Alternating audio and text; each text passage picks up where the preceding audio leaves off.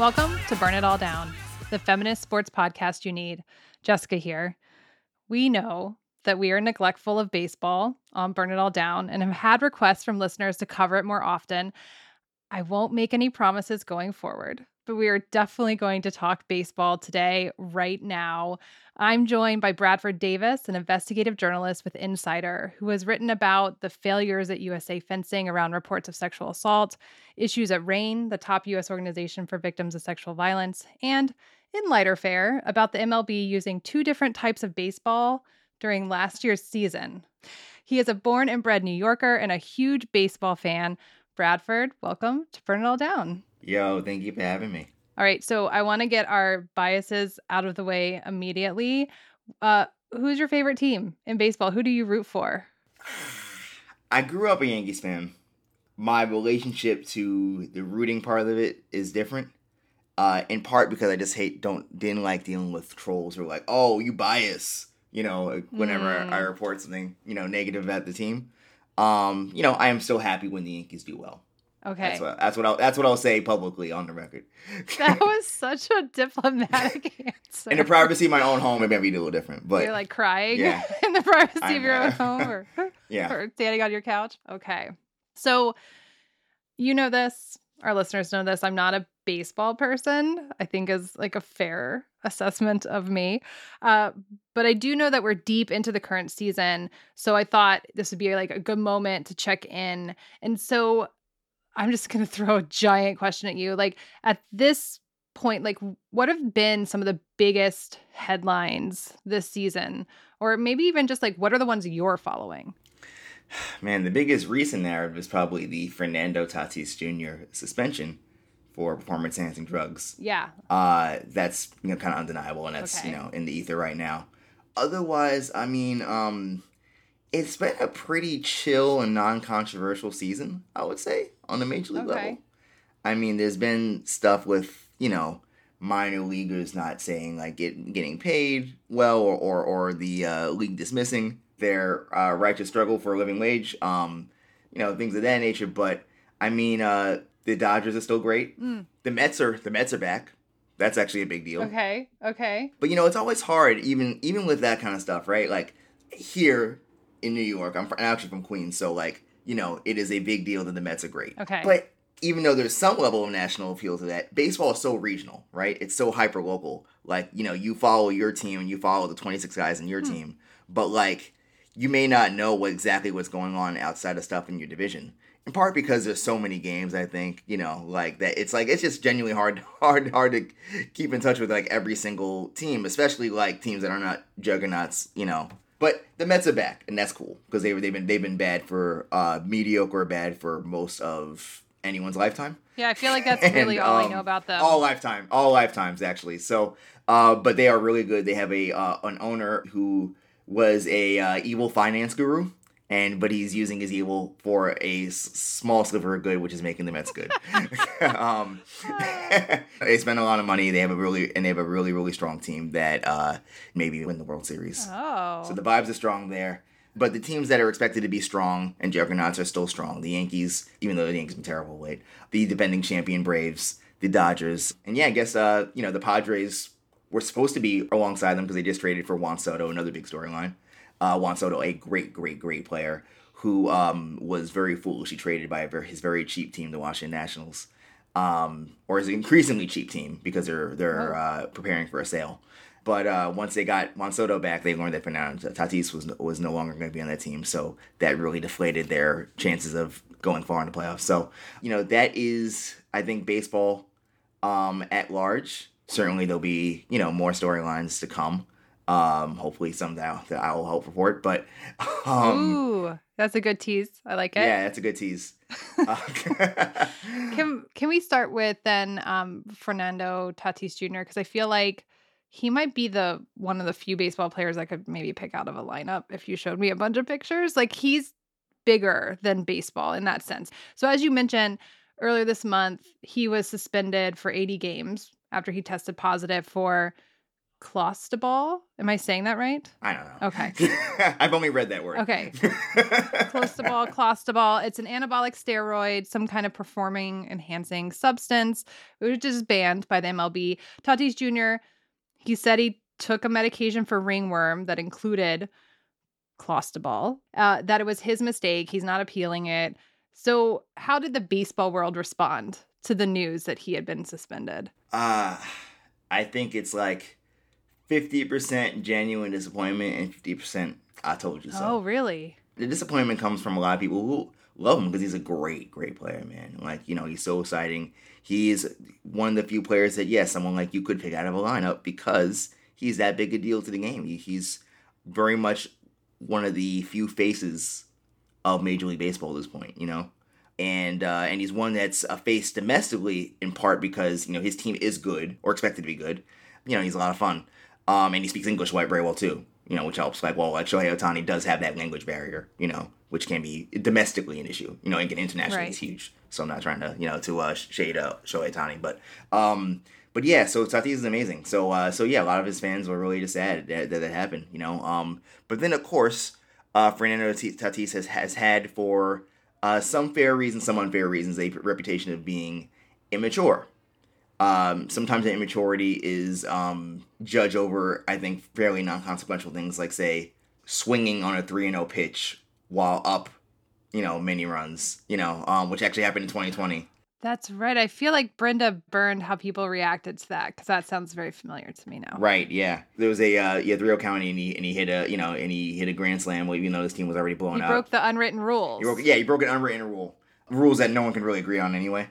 And he got slammed by, both the opposing manager and his own manager and, whatever. Mm. But I guess that sort of iconoclasm that makes him willing to, flaunt a potentially unwritten rule for the good of his team is also the kind that will have him riding motorcycles and crashing them repeatedly in the offseason, which is actually why he hasn't played all year. Oh. It's not the PEDs. He got injured from a motorcycle crash? Things like that, which is like, hey, maybe don't, if you keep on falling off your bike and getting hurt, maybe stop doing that, Yeah. Maybe be upfront about it, too, which was another issue, not properly disclosing that. And then, of course, now the PD, violation, which is a shame given that, he's already secured a lifetime mega contract, many hundreds of millions of dollars. And it's not like he, needs this PED, or needs this chemical, whatever, to be great, and he also is literate enough, both in English and Spanish, with which to understand the joint drug agreement, which is complicated, admittedly, but he to understand it or to ask someone for help if he's like, hey, got this medicine, should I take it? That's kind of where the immaturity stuff kind of factors in, and I think there's some merit to it. Some of it is, of course, like all these kind of discussions, somewhat racialized by him being a young, boisterous, Dominican, kid. The conversations always get tainted in that way, which is unfortunate. So you can't have like a level conversation on where he messed up versus, magnifying it as some sort of like larger statement. I actually overheard a scout the other day actually talking about like how, you can't trust like, most of these Dominican athletes. Like, can you think of one who's like signed like a long-term deal and it paid off? And then he goes on to say to whoever he's talking to, is like, oh, the only ones who did had like strong fathers in the home, and and it's just like, again, obviously having good dads in the home is really helpful for making good decisions when you're multimillionaire. But like, I don't like how you said it. Yeah, that's not. And I don't like that you applied it to an entire nation of athletes here. So yeah, that's if I can give a roundabout sort of description again. Like, a lot of people really love him and really care about him and just want to see more Fernando Tatis. A lot are frustrated about the way he conducts himself for both legitimate reasons and for, unfair ones as well. Yeah, and I read, just correct me if I'm wrong, that so he got the 80 games, so that'll be the end of the season. If the Padres make the playoffs, those games would count against them, and it'll go into the next season. Yeah, it's going to go into next season, and also you're automatically disqualified from the playoffs from that year, whatever year he gets suspended. So we're not going to see him for a good while then. No, we're not seeing him until next year. Assuming he doesn't crash his bike again. Zing. Where is the baseball discussion around PEDs at this point? Is it just like, it is a thing? Because it was such a thing for a while. And now...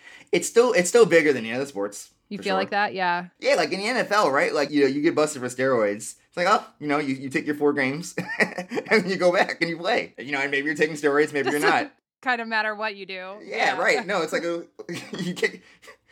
honestly, it's probably better for your body that you take your steroids, you get suspended. Yeah. And you have 4 games of not getting hit in the head. Yeah. But still, so it's a bigger deal. You feel like baseball. It's way bigger deal in baseball. I think that there has become far less moralizing than there once was. Which isn't to say there isn't a lot of moralizing. Yeah, well. The culture around Major League Baseball cares deeply about the perceived and very inconsistent definition of integrity around its game. So, like, when, the stats have to really mean something, the records have to really mean something. It's a big deal right now that Aaron Judge is currently has a decent chance at hitting 60 or more home runs this year, which would be the first time anyone's done it cleanly, perceived cleanly, since Roger Maris in the early 60s.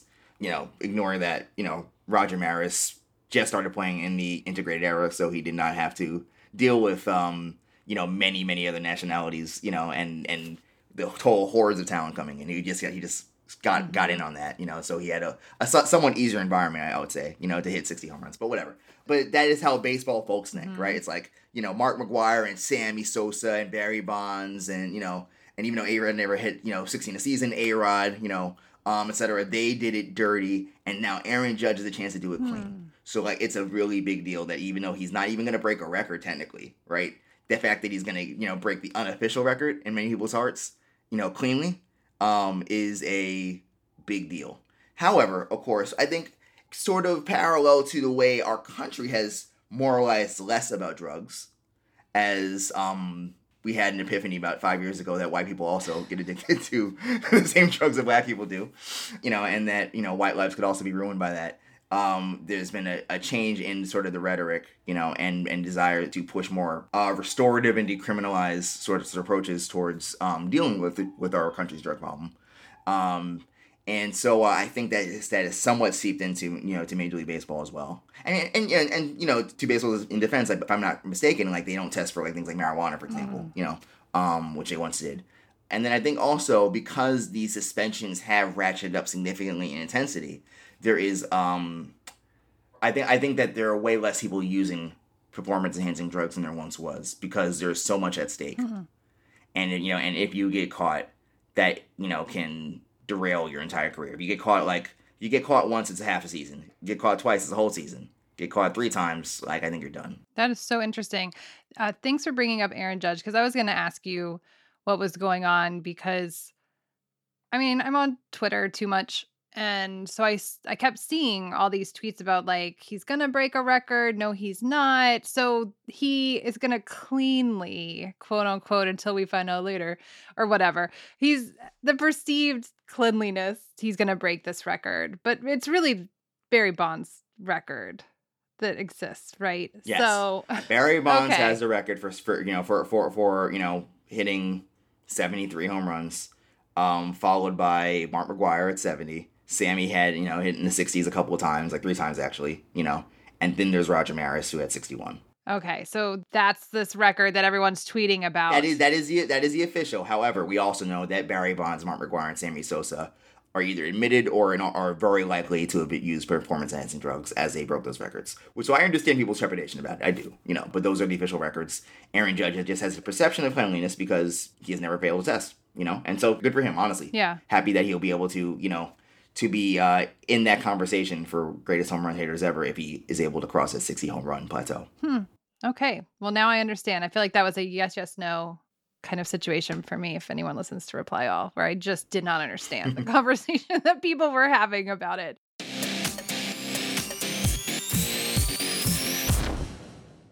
Every deep playoff run starts with building an amazing team. Doing the same for your business doesn't take a room full of scouts.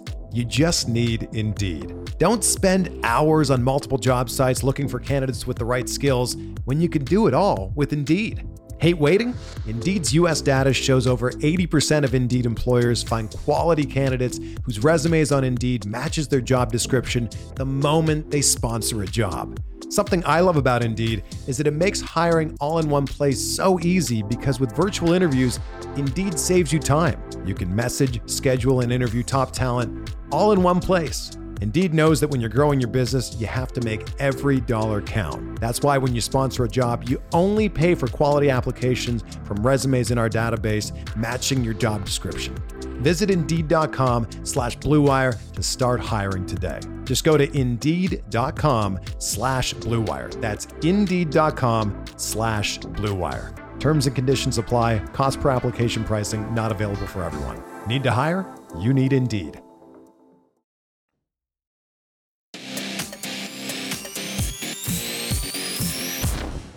I did want to ask you about, so you talked about the Mets are back, Dodgers are great, Yankees are doing well, Padres maybe, we'll see. But one of the things that I keep seeing are the Orioles. Yes, that's right. So like there was an ESPN headline that was literally like, are the Baltimore Orioles for real? So I want to ask you, like, are they? Man, I don't know. I know it's like, there's like 6 weeks left of the season. Is like, do people want them to be? Like, yeah. So, I mean, a little context for the Orioles as well as actually the Seattle Mariners. If we were talking about storylines, two teams that are like always bad. The Mariners are in a playoff spot, seed right now, which would be the first time in 21 years. Wow, love that. But at least the Seattle Mariners aren't catching people by total surprise because they played competitive baseball until the very last day of the season where they were eliminated. So there was a chance they could have made it last year. But now they're going in all likelihood. The Orioles, however, have been really historically terrible. They've been garbage. And they've been garbage by design. As you know, in other sports, like and the NBA really, the first two really proliferated. But tanking. Is that where you're taking me? Exactly. Major League Baseball has, followed suit. And NFL too, for that matter, But but yes, tanking. But not like just normal rebuilds. Not just one season of like being terrible and then hoping, for a good draft pick like the Spurs did before they got Tim Duncan. The process level, Sam Hinkie style. We're going to be bad, indefinitely until we have enough people that we think are stars, and then maybe we might try. The Orioles have done that to a new and crazy level. Even this year, they traded a few of their good players at the trade deadline this year, despite being in shouting distance of a playoff spot because they didn't feel like that the odds were high enough to actually go for it, which frustrated a lot of people. Wow. But a funny thing happened. They kept winning. they've been winning. They won last night against the Red Sox, who were supposed to be much better than them this year, but they've kind of just been a squishy, mediocre team all year. But the Orioles do have, a lot of young players. They're starting to graduate their best prospects. They have this catcher named Adley Rutschman. I probably pronounced that last name wrong. Apologies to Burn It All Down fan Adley Rutschman. But Adley Rutschman is he's a great catcher. Great young catching talent. He's 24 years old. He's a rookie, and he has almost immediately looked like he belonged in the league, which is a big deal. And it's very hard to do that as a catcher because it's a very difficult position to learn. It's why a lot of people move off the position, in the 30s because it just beats them up too much, and a lot of people can't hack it because it requires being very intelligent with managing a game and being able to understand the situation at all times. Know what every pitcher throws. And remember pitchers throwing 99-mile-an-hour fastballs, 92-mile-an-hour sliders. They're going left and right and up and down and all that. And he's able to manage all of that quite well, especially for a rookie, while also hitting well. So he may win Rookie of the Year. So they're starting to see some of their young players, perform well on the major league level. And they seem to be teaching some of the pitching that they found how to pitch well. Which is, I think, an issue the organization had is that they've given up good players during their rebuild, like by accident almost, and which is kind of a problem. You're supposed to be able to identify the talent you have, if you're going to be in a hard rebuild. But I'd say the sad thing for fans is that tanking actually does kind of work. Yeah, we've seen that with not always, but but the Houston Astros also had a similar kind of tank job. They won the World Series again, not in the cleanest method, but the talent there is undeniable. Chicago Cubs the year before that, but then they started spending once they realized they were close to being good, and then they won the World Series, and now here we have Baltimore, ready to shine as well. And so I feel for the fans who have suffered through multiple 100 and 510 lost seasons of this just completely garbage, completely incompetent team, finally kind of learning how to win a little bit and play meaningful baseball late in the season. That is cool for them. I am sad for a sport that incentivizes being absolutely terrible and not even trying to compete at all, and that being a path towards victory. I think that the big problem, Jessica, which is I think more pronounced perhaps in MLB than the NBA, is that there are other ways to win. In an MLB, like you can go out and just sign lots of good players. Okay. You can go out and spend lots of money and overslot in the draft. You can do those kinds of things. But the cheapest way to win is to tank, because minor leaguers don't make any money. Your best prospects make, besides the signing bonuses, they make as much as as anyone else. You don't have to shell out $300 million on, like, say, a Garrett Cole to lead your rotation. You just kind of hope that you develop one. And I understand the point, obviously there's always going to be benefits of, developing your own homegrown stars versus going out and getting one. But again, it is not the only even the best, but it is the cheapest. And that is what frustrates me watching the Orioles win, because I'm like, I don't want anyone else to be like, let's try that and let's submerge our team for 5 to 10 years and hope we have a victor as well. And to give you an example of the other side of this, the Detroit Tigers are terrible, and they've also tanked in a similar way to the Orioles. Maybe not quite as extreme, but still pretty bad. They have not been good since 2017, and they have nothing to show for it. They just fired the GM earlier this year. Nothing's happening there. Oh, man. Well, before I let you go, I've learned so much. So thank you. Going into the back end of the season, we're gearing up for the playoffs. They start in early October. What teams, what players should we be paying attention to? Especially those of us like me, who I will show up for the playoffs. I'm one of those fair weather people. So obviously now I'm going to be rooting for Baltimore, but who else? Honestly, I think the Mets are super fun.